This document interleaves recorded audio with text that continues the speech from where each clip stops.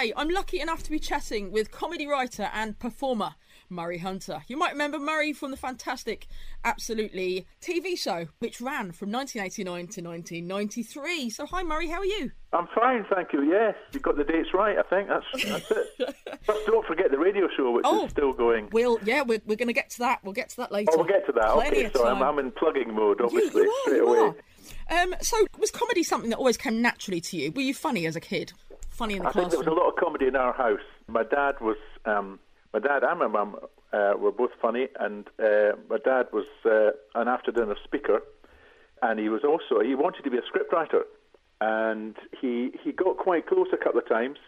He sent scripts off, but he didn't quite get there. So I think maybe it was in the blood a bit. And I've got an older and a younger brother, and we used to do a thing called the Quest Review once a year, which was an amateur review, and they were both very funny in it. And I would be quite funny, I think, but I was writing some of it more than actually enjoying the performing. But so it was we all did a bit of performing, and it kind of grew out of that. I mean, were you kind of not a class clown particularly, but in school were you kind of always the one that was trying to make kids laugh and stuff? Or... I was the class clown, yeah.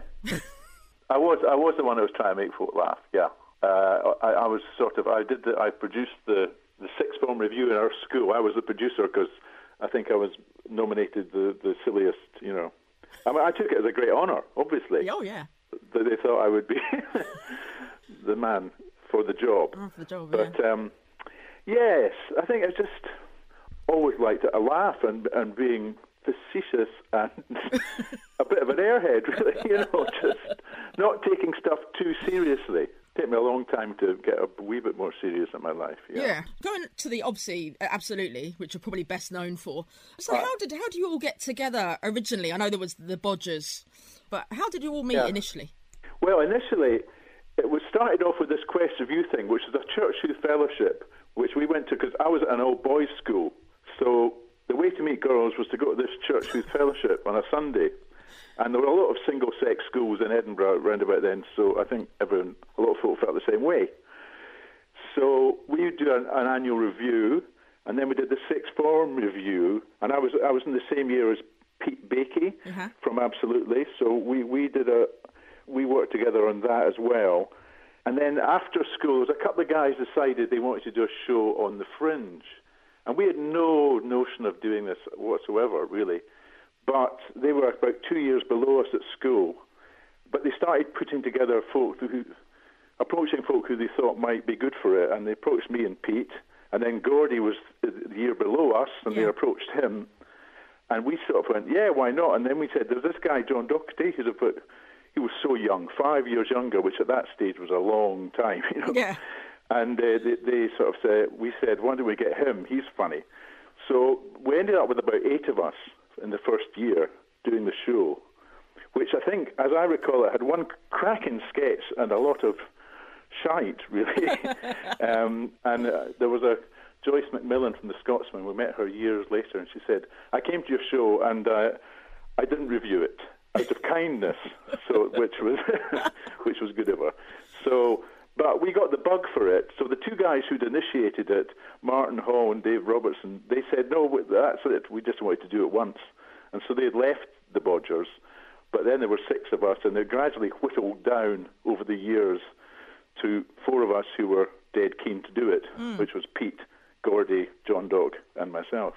So how did John and Moana get involved? Well, we got a series on Radio 4 after about 3 or 4 years of doing Bodgers on the Fringe.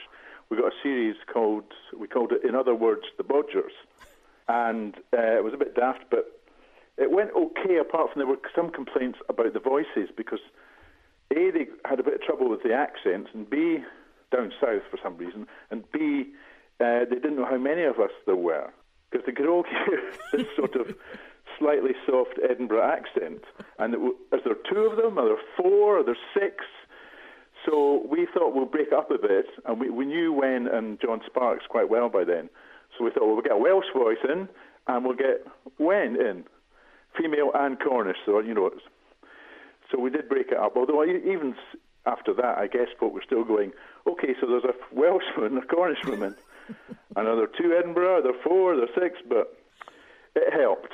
So that was Bodgers, Banks and Sparks on the radio, and then we decided to pitch it for TV, and then we came up with the name Absolutely from nowhere, really. So the rest is history. The rest is history. Yeah. Yeah. So, I mean, what was the writing process like for all of you? Did you kind of pair off? I know with some comedians, they tend to pair off into groups, or they'll write individually for themselves. Obviously, with character comedy like yourselves. So how did it work? Did you and Jack kind of pair off, or? Well, we did initially, because we'd written for Smith and Jones and Spitting Image as a team. So we were used to writing together. So we paired off. We wrote Don and George stuff together. Joan invented Callum and gave me the part very kindly. But yeah, so we would do that, and we would write Stonybridge together. Although I think John wrote the first Stonybridge himself, actually, to be fair. And Wen would do our own stuff, and John Sparks would do his own stuff, and Pete would write some songs, and Gordy would chip in from time to time. But I think so that was basically how it worked, and then we'd come in and we'd read stuff out, which was always, even though it was amongst friends, it was always still a nerve-wracking moment when you have to read it to the whole room and see what you get. But I think after a while, John and I began to write more separately. I don't know why, we hadn't fallen out or anything, it just felt easier, and you could get on with stuff. Yeah, I mean, it seemed like with watching Don and George, you were very much, it was like a partnership, do you know what I mean? You kind of, from each other's... We did spend a lot of time just sitting in the room writing line by line together, and which was great fun to do. Although also, we're both a wee bit kind of, I don't know, a bit depressive sometimes, so if we had a bad first half hour of a day, we could just write off the whole day, and, we'd go, okay, let's come back tomorrow. If we'd been on our own, I'm not sure we would have done that. So we could kind of talk ourselves out of it sometimes if we weren't in the mood, Yeah. I know, I mean, watching it back now, it's still very timeless, You can watch Don and George now and it's still just as funny as it was, when it went out in the early 90s. Yeah, I think that's it was just sort of silly comedy for its own sake. And, jokes that hopefully, I think they are timeless. Yeah. And if you like them, you like them. And if you didn't, you still won't. But, we weren't doing, we did topical stuff for Spitting Image, although even then we ended up doing jokes about David Coleman mainly, so we weren't doing the heavy satire. There was no need. You had Hislop and Newman in the room, so, there was, that area was covered. Yeah, yeah. Do you still have Don's glasses? Are they in a museum somewhere? I don't know what happened to them. Unfortunately, I just found them in a box. We were getting ready for the pilot of Absolutely, and we were just looking. I had no idea what we'd get dressed as because it's on TV, and I just found these things in a box, and it just seemed to work. A kind of a bit askew, which seemed to be about right for them, but I don't know. I've lost them. And somebody tweeted me the other day on Twitter with a photograph of roughly the same specs, so they're still making them. So I might have to invest just for old time's sake. Yeah, yeah. Well, obviously a collector's item, Yeah, I think Sting wore them first. I found out subsequently. He had them before Don and George, but there you go. Yeah, that was a very distinctive look that you and Jack had. This pair of. I had the big hair then, of course, as well. Very big hair. Very big hair. It became a bit of a pain in the ass, really, because I'd be half an hour in makeup just getting my hair to stand on end. I suppose it was worth it by the end. Yeah, no, I was watching episode 1 of the Absolutely series, and when you and Jack, Don and George were trying to bury your landlady with the little tiny coffin on the roller skate. Oh yeah.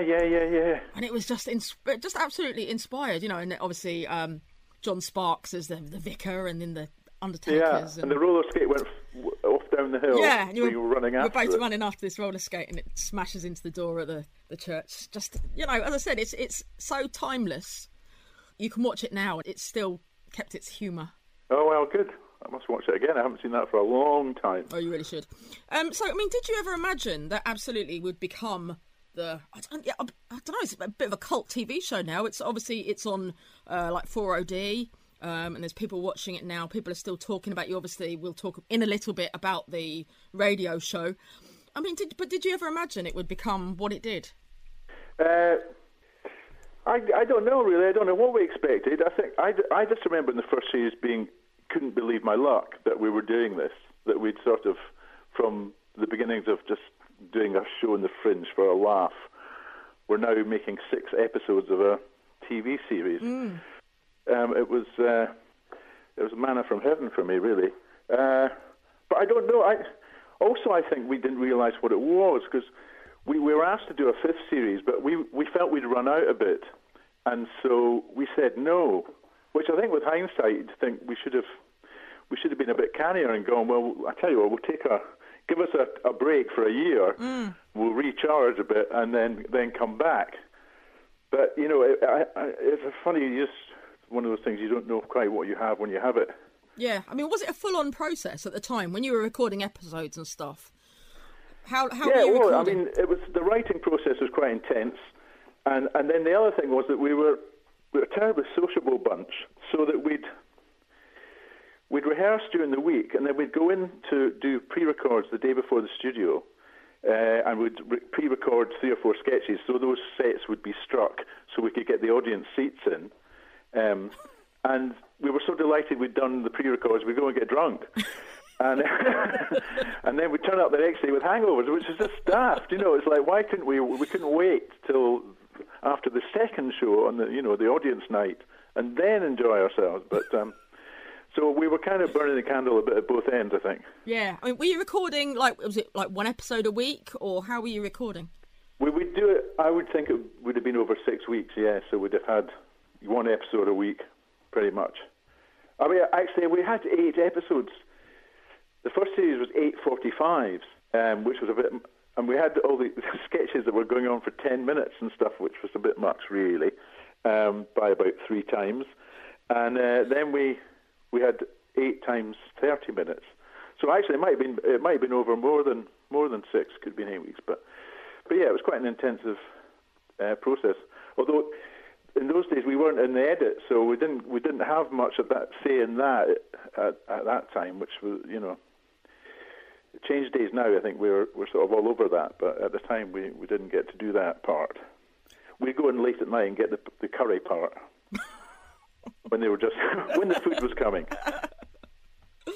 Yeah, I mean, you were doing all the character stuff before the Fast Show, and all these other guys that were doing all the sketch shows in the 90s. Like pioneers. Well, yeah, I suppose because I think we were going against. There was a lot of very political comedy at the time, and we were. That just wasn't what we did. So we just had to do what we did, which was character stuff. Okay, so we I can't talk to you without talking about Callum. Right. I mean, Callum, where did Callum come from? Was he based on somebody, or sort of how did he become a fully formed character?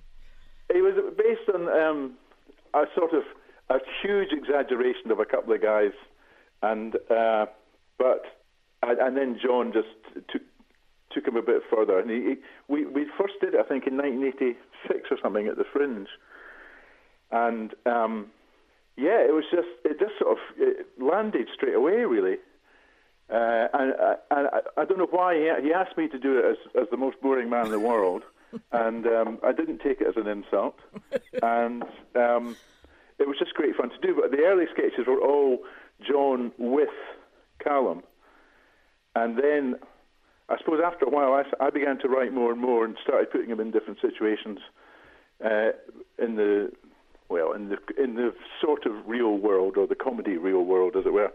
And so he began to emerge from his life just being harangued by John, or just boring John ridiculously, so. And then kind of obviously, like with the radio show, Callum's kind of gone off on his own.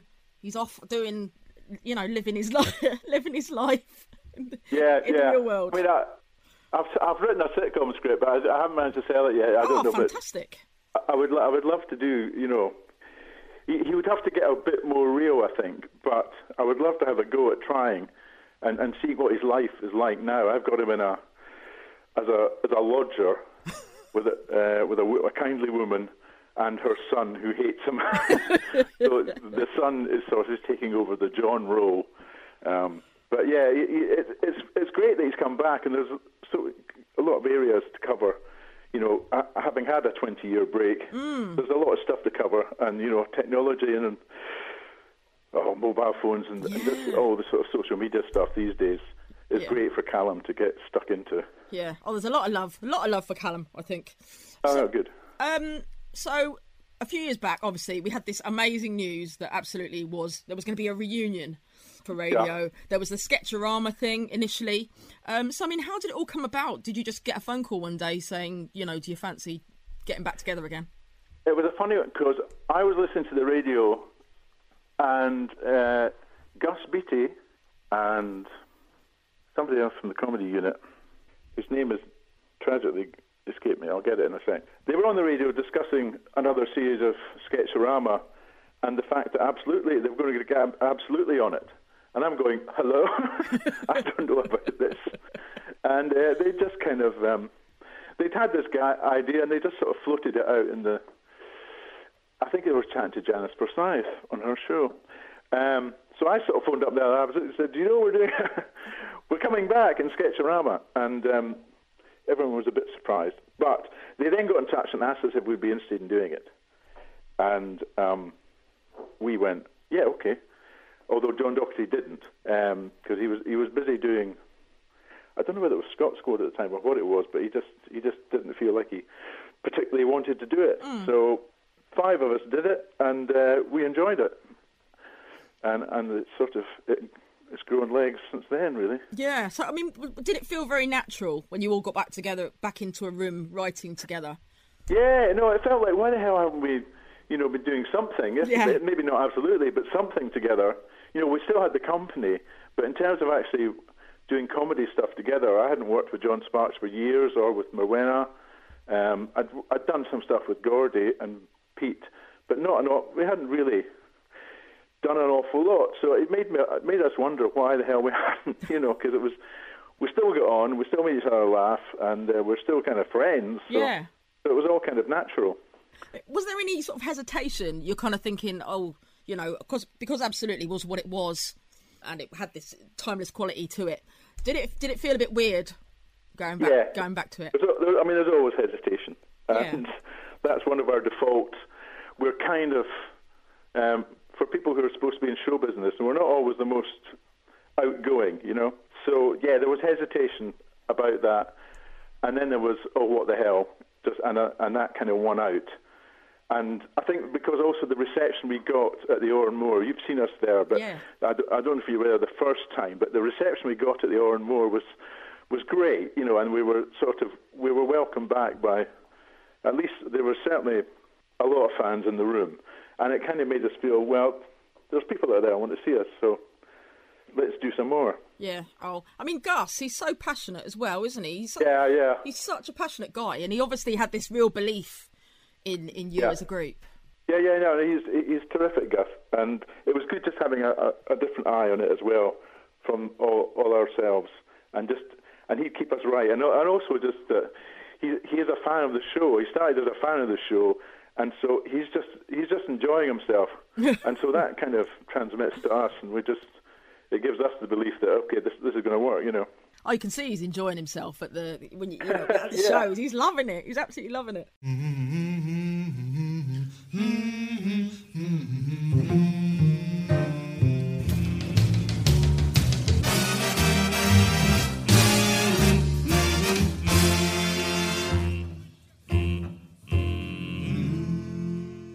So let's talk a little bit about some other work you've done. You created and wrote the very successful Radio 4 sitcom Alone back in 2017. So how did that all come about, you writing? Well, that's quite a long story, because I think I wrote the first episode of that in about 2003, when I was living alone, single, in a large house, as in the sitcom.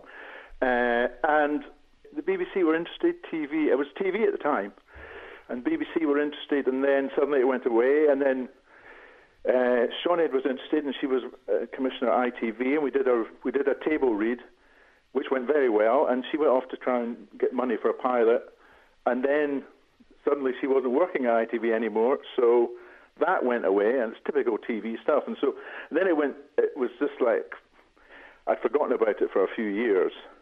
And then Sinead turned up back at Radio 4 as commissioning editor for comedy. And well, so we put it back in front of her, and she remembered it, and she's been a fan since day one. And so now, then she commissioned a pilot, and it went from there. Yeah, obviously you've got like Angus Deaton's involved, and you've got it's a really, really great cast, isn't it? And obviously you've I can't always remember how we cast it, but they say the cast it's the same cast we had for the very first table read, and they all sort of turned up, and I think we were helped when we cast it by Matt Lipsey, TV director, who directed the table read back in 2000 and whatever it was, 4 or something. And I'm sure he chose a couple of the folk as well, or suggested them, but they all just slotted in right away. So it was great. So that 14 years later, I could go back and get the same cast and go, "Are you still interested? Because we'd like to have you again." And they've all been there, so it's worked out well. You don't always get that with casting, I don't think, but no, exactly. So you mentioned earlier working on Spit and Image. I mean, that was at the time it was huge, wasn't it? You know, it was really kind of on the button. The satire was So I mean, how did you get involved? How did you and Jack get involved in? Well, we were writing for Radio 4. I don't know if you know the writers' contract, which has been revived in the last few years. Two folk get. It's normally two people. Get a contract for a year, and that's what brought us to London back in 1984. We were offered a retainer of £5,000, I think it was, for the year, and to come down and you're basically to write for weekending and stuff, and maybe write a series if you can get it away, and so that was fantastic. But within 6 weeks of us arriving, Spitting Image had started the first run, and the first 6 had gone out, but they hadn't quite. It hadn't really hit. It hadn't really been a success they hoped. And so they started, Rob Grant and Doug Naylor got brought in as new script editors. And they'd heard about us. And so we were asked to go and join it. So at the interview for the BBC job, we were sort of told that if we got a chance to write for BBC TV, that would be fine. But they'd rather we didn't go off and work for the other side, as they put it. Of course, in those days, it was only, probably only, I'm not even sure if Channel 4 was there then. So, but the offer was too good, and we would make in, 2 months what we would get in a year working for the radio. And it was also a big show. So off we toddled to Limehouse to work for Spitting Image. Yeah, it was mental how big it was. They had, singles, they were releasing singles, and the satire was just incredible. I mean, I know they're talking about, somebody was talking about bringing it back, because I mean today obviously there's as much satirical politics. Although, almost the politicians are doing it themselves these days, because they've got so it's almost you can't top some of the stupidity I think that's going on. But yeah, they always say that satire is stronger when there's a Tory government, and as we seem to be landed with Tory government permanently almost, I think there's an argument for bringing it back. Yeah. So I mean, how did it work with the Spitting Image thing? Did they kind of give you a framework to say, right, you're writing for this character? And no, it was very loose. It was just, that was quite a tight turnaround. That was a weekly thing, and we, I'm not sure if it suited the style, the way that John and I worked, and we would have panic sessions on I think it was a Wednesday night, because we had to turn up on a Thursday with our scripts, and so we were always leaving things to the last minute, whereas folk like Jeff Atkinson used to come in. We used to joke that he needed a wheelbarrow to bring in his efforts for the week. So it was hard going. We got stuff on though, and we got into the sort of inner core after a while, which was great fun to do. But it was tough going. I don't think because we weren't so much topical writers. It wasn't necessarily right up our street. Yeah, that's the thing. I suppose with things happening constantly all the time, you'd have to kind of know and keep your ear to the ground with stuff that's going on. I you have to watch the news and all sorts of stuff. We were probably in the pub at the time. I'd love to have a go at it now, the satirical stuff. That said, it's daft, really. Maybe that's the thing. That's the next thing you should work on. You know, trying to get Indeed. Spitting Image back on our TV screens. So, do you think we're going to be seeing another series of the Absolutely Radio Show? I've got everything crossed. I hope so. Yes, crossed. I think they're commissioning now for 2021, 22, Wow. and so we're in for that. Hopefully we will. We don't know. There's a new boss at Radio 4, Mohit Bakaya, and so when a new person comes in, of course, some things can get swept away. Yeah. And as we are now, virtually in our dotage, we might be, but I hope not. Yeah. Oh no, the love's still there, Moray. Definitely for Yeah. Absolutely. So I mean, it is in the audience. I'm definitely. very So we'll just have surprised. to see whether the executives still have the love. Yeah, I mean, the beauty of it was, like, you'd come to the recordings and you'd see people that you'd met last time from other recordings, and it was like very kind of a communal, very communal feel to it. Yeah, no, it's got kind of family feel. But also, I did meet some folk I met a footballer, actually, Murdo MacLeod, who's quite a famous footballer, who came with a guy, Steve Letford, who's a writer, who brought him along. And he was going, I've never heard of you guys. How did I miss this? And he'd really enjoyed it. So it was gratifying that somebody who had no idea what Absolutely was, it meant something to him. And so he'd got into the characters, straight away. So that was good. So let's talk a bit about music now. Okay. Yeah. So I mean, do you have a favourite band or an artist that you kind of listen to? Yeah, I do. I mean, a lot of all the usual suspects, really. But I suppose there's one that maybe is less well known. There's a guy called Rab Noakes, who's a Scottish singer-songwriter, who I've followed for years and years. And he's still going strong, and so I'm a huge fan of his now. I'll go to a gig of his, once a year, every couple of years, just to see what he's up to. And so yeah, have you heard of Rab? No, I haven't. I'll definitely have to check him out and see what the. Yeah, I sort of think of him like a Scottish Ralph McTell. Right. But he writes. He's got a good sense of humour. He's got an amazing voice, and he's my sort of go-to. Yeah. When I'm on my iPlayer with my shuffle, it keeps coming back to Rab. I think they get to they go, this guy likes Rab, so. Yeah. Does he gig much? Have you seen him live? He does. Yeah. He took a time out when he became a radio producer. Oh right. And but he's back now gigging quite a lot. He's doing anniversary. This year he's doing the 50th anniversary of his first album. Oh wow. So he's doing a few gigs around Scotland. Although he does go south as well. I'm not sure if he goes to Ireland that often. But yeah, he keeps going. Yeah, keeping it to a ground for that one. I mean, so what kind of stuff did you grow up listening to? Was it a very musical household you grew up in? Well, not that musical. My dad was more into light opera and stuff, and I have a vague memory of him switching off the Beatles. In I think it was Can't Buy Me Love, and I think probably number one, of course. And there was, I can't remember whether it was the long hair or just the general noise of it he didn't like. But he said, we're not watching this. So that endeared me to the Beatles, of course. But I grew up with the Beatles, Stones in the 60s. The music was just fantastic then. So that was the sort of start of it. And then because I'm mates with Pete, who's a massive Beatles fan, and we had a folk group in that Quest Review thing I mentioned earlier. Yeah.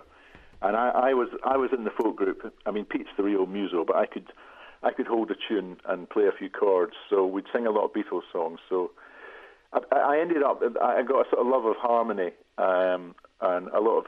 So I'm very much into guitars and some singer-songwriters, and anything with a harmony gets my vote. So that was the sort of start of my love of various music, yeah. Yeah, I'm always impressed by Pete's songwriting ability. Some of the stuff he comes out with on the shows is just, incredible. Yeah, there's some of the stuff he did in the second series was some of the best songs he's ever written, I think. He's quite an angry man, Pete. He's a very smiley, angry man. And when he gets going on a subject, he can be very good, very satirical. Yeah, I mean, it was quite fun, like being in the audience and watching you all, and you obviously, you all come forward and you do your parts and stuff, and it's quite interesting watching the rest of the group reacting to your parts and laughing as if they've never heard it before. And we've come part of the audience at that point. Yeah, no, really, we're really probably good. laughing at Pete because he's got through it for the first time. Right, so the lyrics are like he crams words into lines, which then become almost impossible to sing. But of course, when he pulls it off, it sounds brilliant.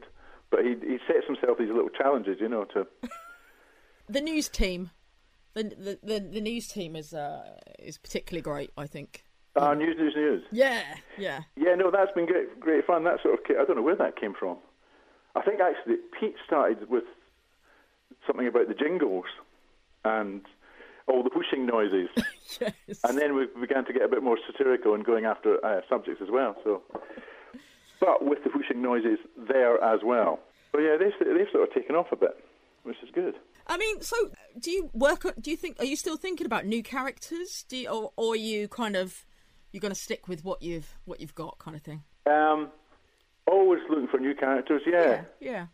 I think we've tried out a few in the radio series, and I think the news, and also Pete's very silly two-line. What's his name? Oh, Two-Line Terry.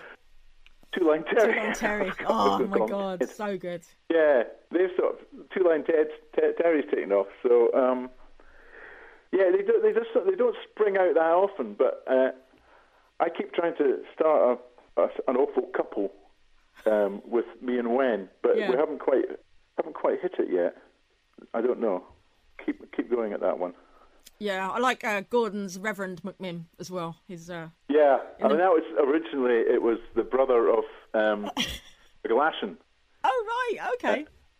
And he was called McMinn, and he was was he a brother? Was he the agent? No, I think he was the brother and agent of McMinn, and much put upon. And he was such a great character that when John Doc wasn't going to do the radio show, we thought, well, we'd like to keep McMinn. Yeah. It's just basically because of the way Gordon says the word world. The whole character really, when he said that, that's when the character sort of came to life for everyone. So, well, we're on to something here. Yeah, the red mist descended. The red mist descended. Yeah, no, that was just thrown into the first script as a bit of a laugh, and then as a way to actually make that sketch work, I think, and it kind of went, oh no, that became the sketch. Yeah. You're sort of waiting, I think, for the red mist to descend, which is good. You've still got a lot of the much loved characters are there. Obviously, you've got Frank Hovis is still in there. You've got the little girl. Little girl is, I mean, the writing on Mowena's pieces must be, crazy. But it seems like such a natural thing for her, Yeah. No, it's good, and again, a bit like Callum, it lends itself to any sort of topic, and so she's bang up to date. I don't know what age the little girl is now, but she's she's bang up to date, and it's hitting sort of topics that are, I don't know. Yeah, she's got to be in her 40s, hasn't she? The little girl by now, I think. At least, yeah. Still dressing in the school uniform, which is kind of worrying, I suppose, but. Well, we can't have her growing up. No, exactly. I mean, the characters were so timeless. I really loved the Nice family. Were a favourite of mine, with Gordon as the mum, just waving at the sink. Yes, I know. He did that so well. Typical Gordon, you see. We give him a part where he doesn't have any lines, but he made something of it, and she became a bit of a. Sometimes stole the show he was always busy doing business at the back, watching and reacting and putting thumbs up and everything. We did actually do a sketch in the first radio series of the Nice family where father had been jailed for unsavoury behaviour. Yeah. And but it didn't make the light of day in the end. But it was fun to do. Family. Yeah, it could have. Johnny Sparks. It would have explained the absence of Jack, I suppose. If he's in jail. Well, yes. You see, it was all there. It was all plotted. But I don't know. It didn't quite get. It was missing one laugh, so that was it. It was cut. We're brutal like that. Oh wow. I mean, was there anything? I'm kidding. I think it was missing quite a few laughs. I was going to say. So, I mean, was there anything? I mean, how much material did you have? Did you use kind of everything, or is there still stuff kind of in the background? I think we normally over-record, so I would say there's about 10 sketches per series that didn't make it, and some of which are like, oh, that had something, and some of which was like, well, that was quite right. So, yeah, it's not bad. We don't chuck away too much, but a lot of the stuff that goes deserves. There's a kernel of an idea there, but it didn't quite work. What I don't think we're good at is going, that sketch didn't quite work, but there's something there. Let's go back and rework it. And if we weren't sort of, I don't know, a bit lazy, we might go back and do that. Do a bit of recycling. Yeah, I mean, were you involved at all in the editing process, or was that Gordon and Gus's area of expertise? No, that was. It's become sort of Gordon and Pete and myself, and we do. And well, actually, everyone gets involved, because then we do a rough edit, and then we go, well, we can't really edit the little girl without speaking to Wen about it. So, yeah. Her characters go back to Wen, and John's ones go back to John. So, yeah, it's become a bit torturous, but it's a very democratic process, so that's good. Because I think that, we didn't like it when in the old days and Absolute Day when we didn't have a say or not much of a say, whereas now we'd rather have a say. If it takes a bit longer, well, that's fine. It's worth it. Everyone feels happy, and they've had their input on their stuff. So yeah, I mean, you seem to be averaging every 2 years at the moment for series.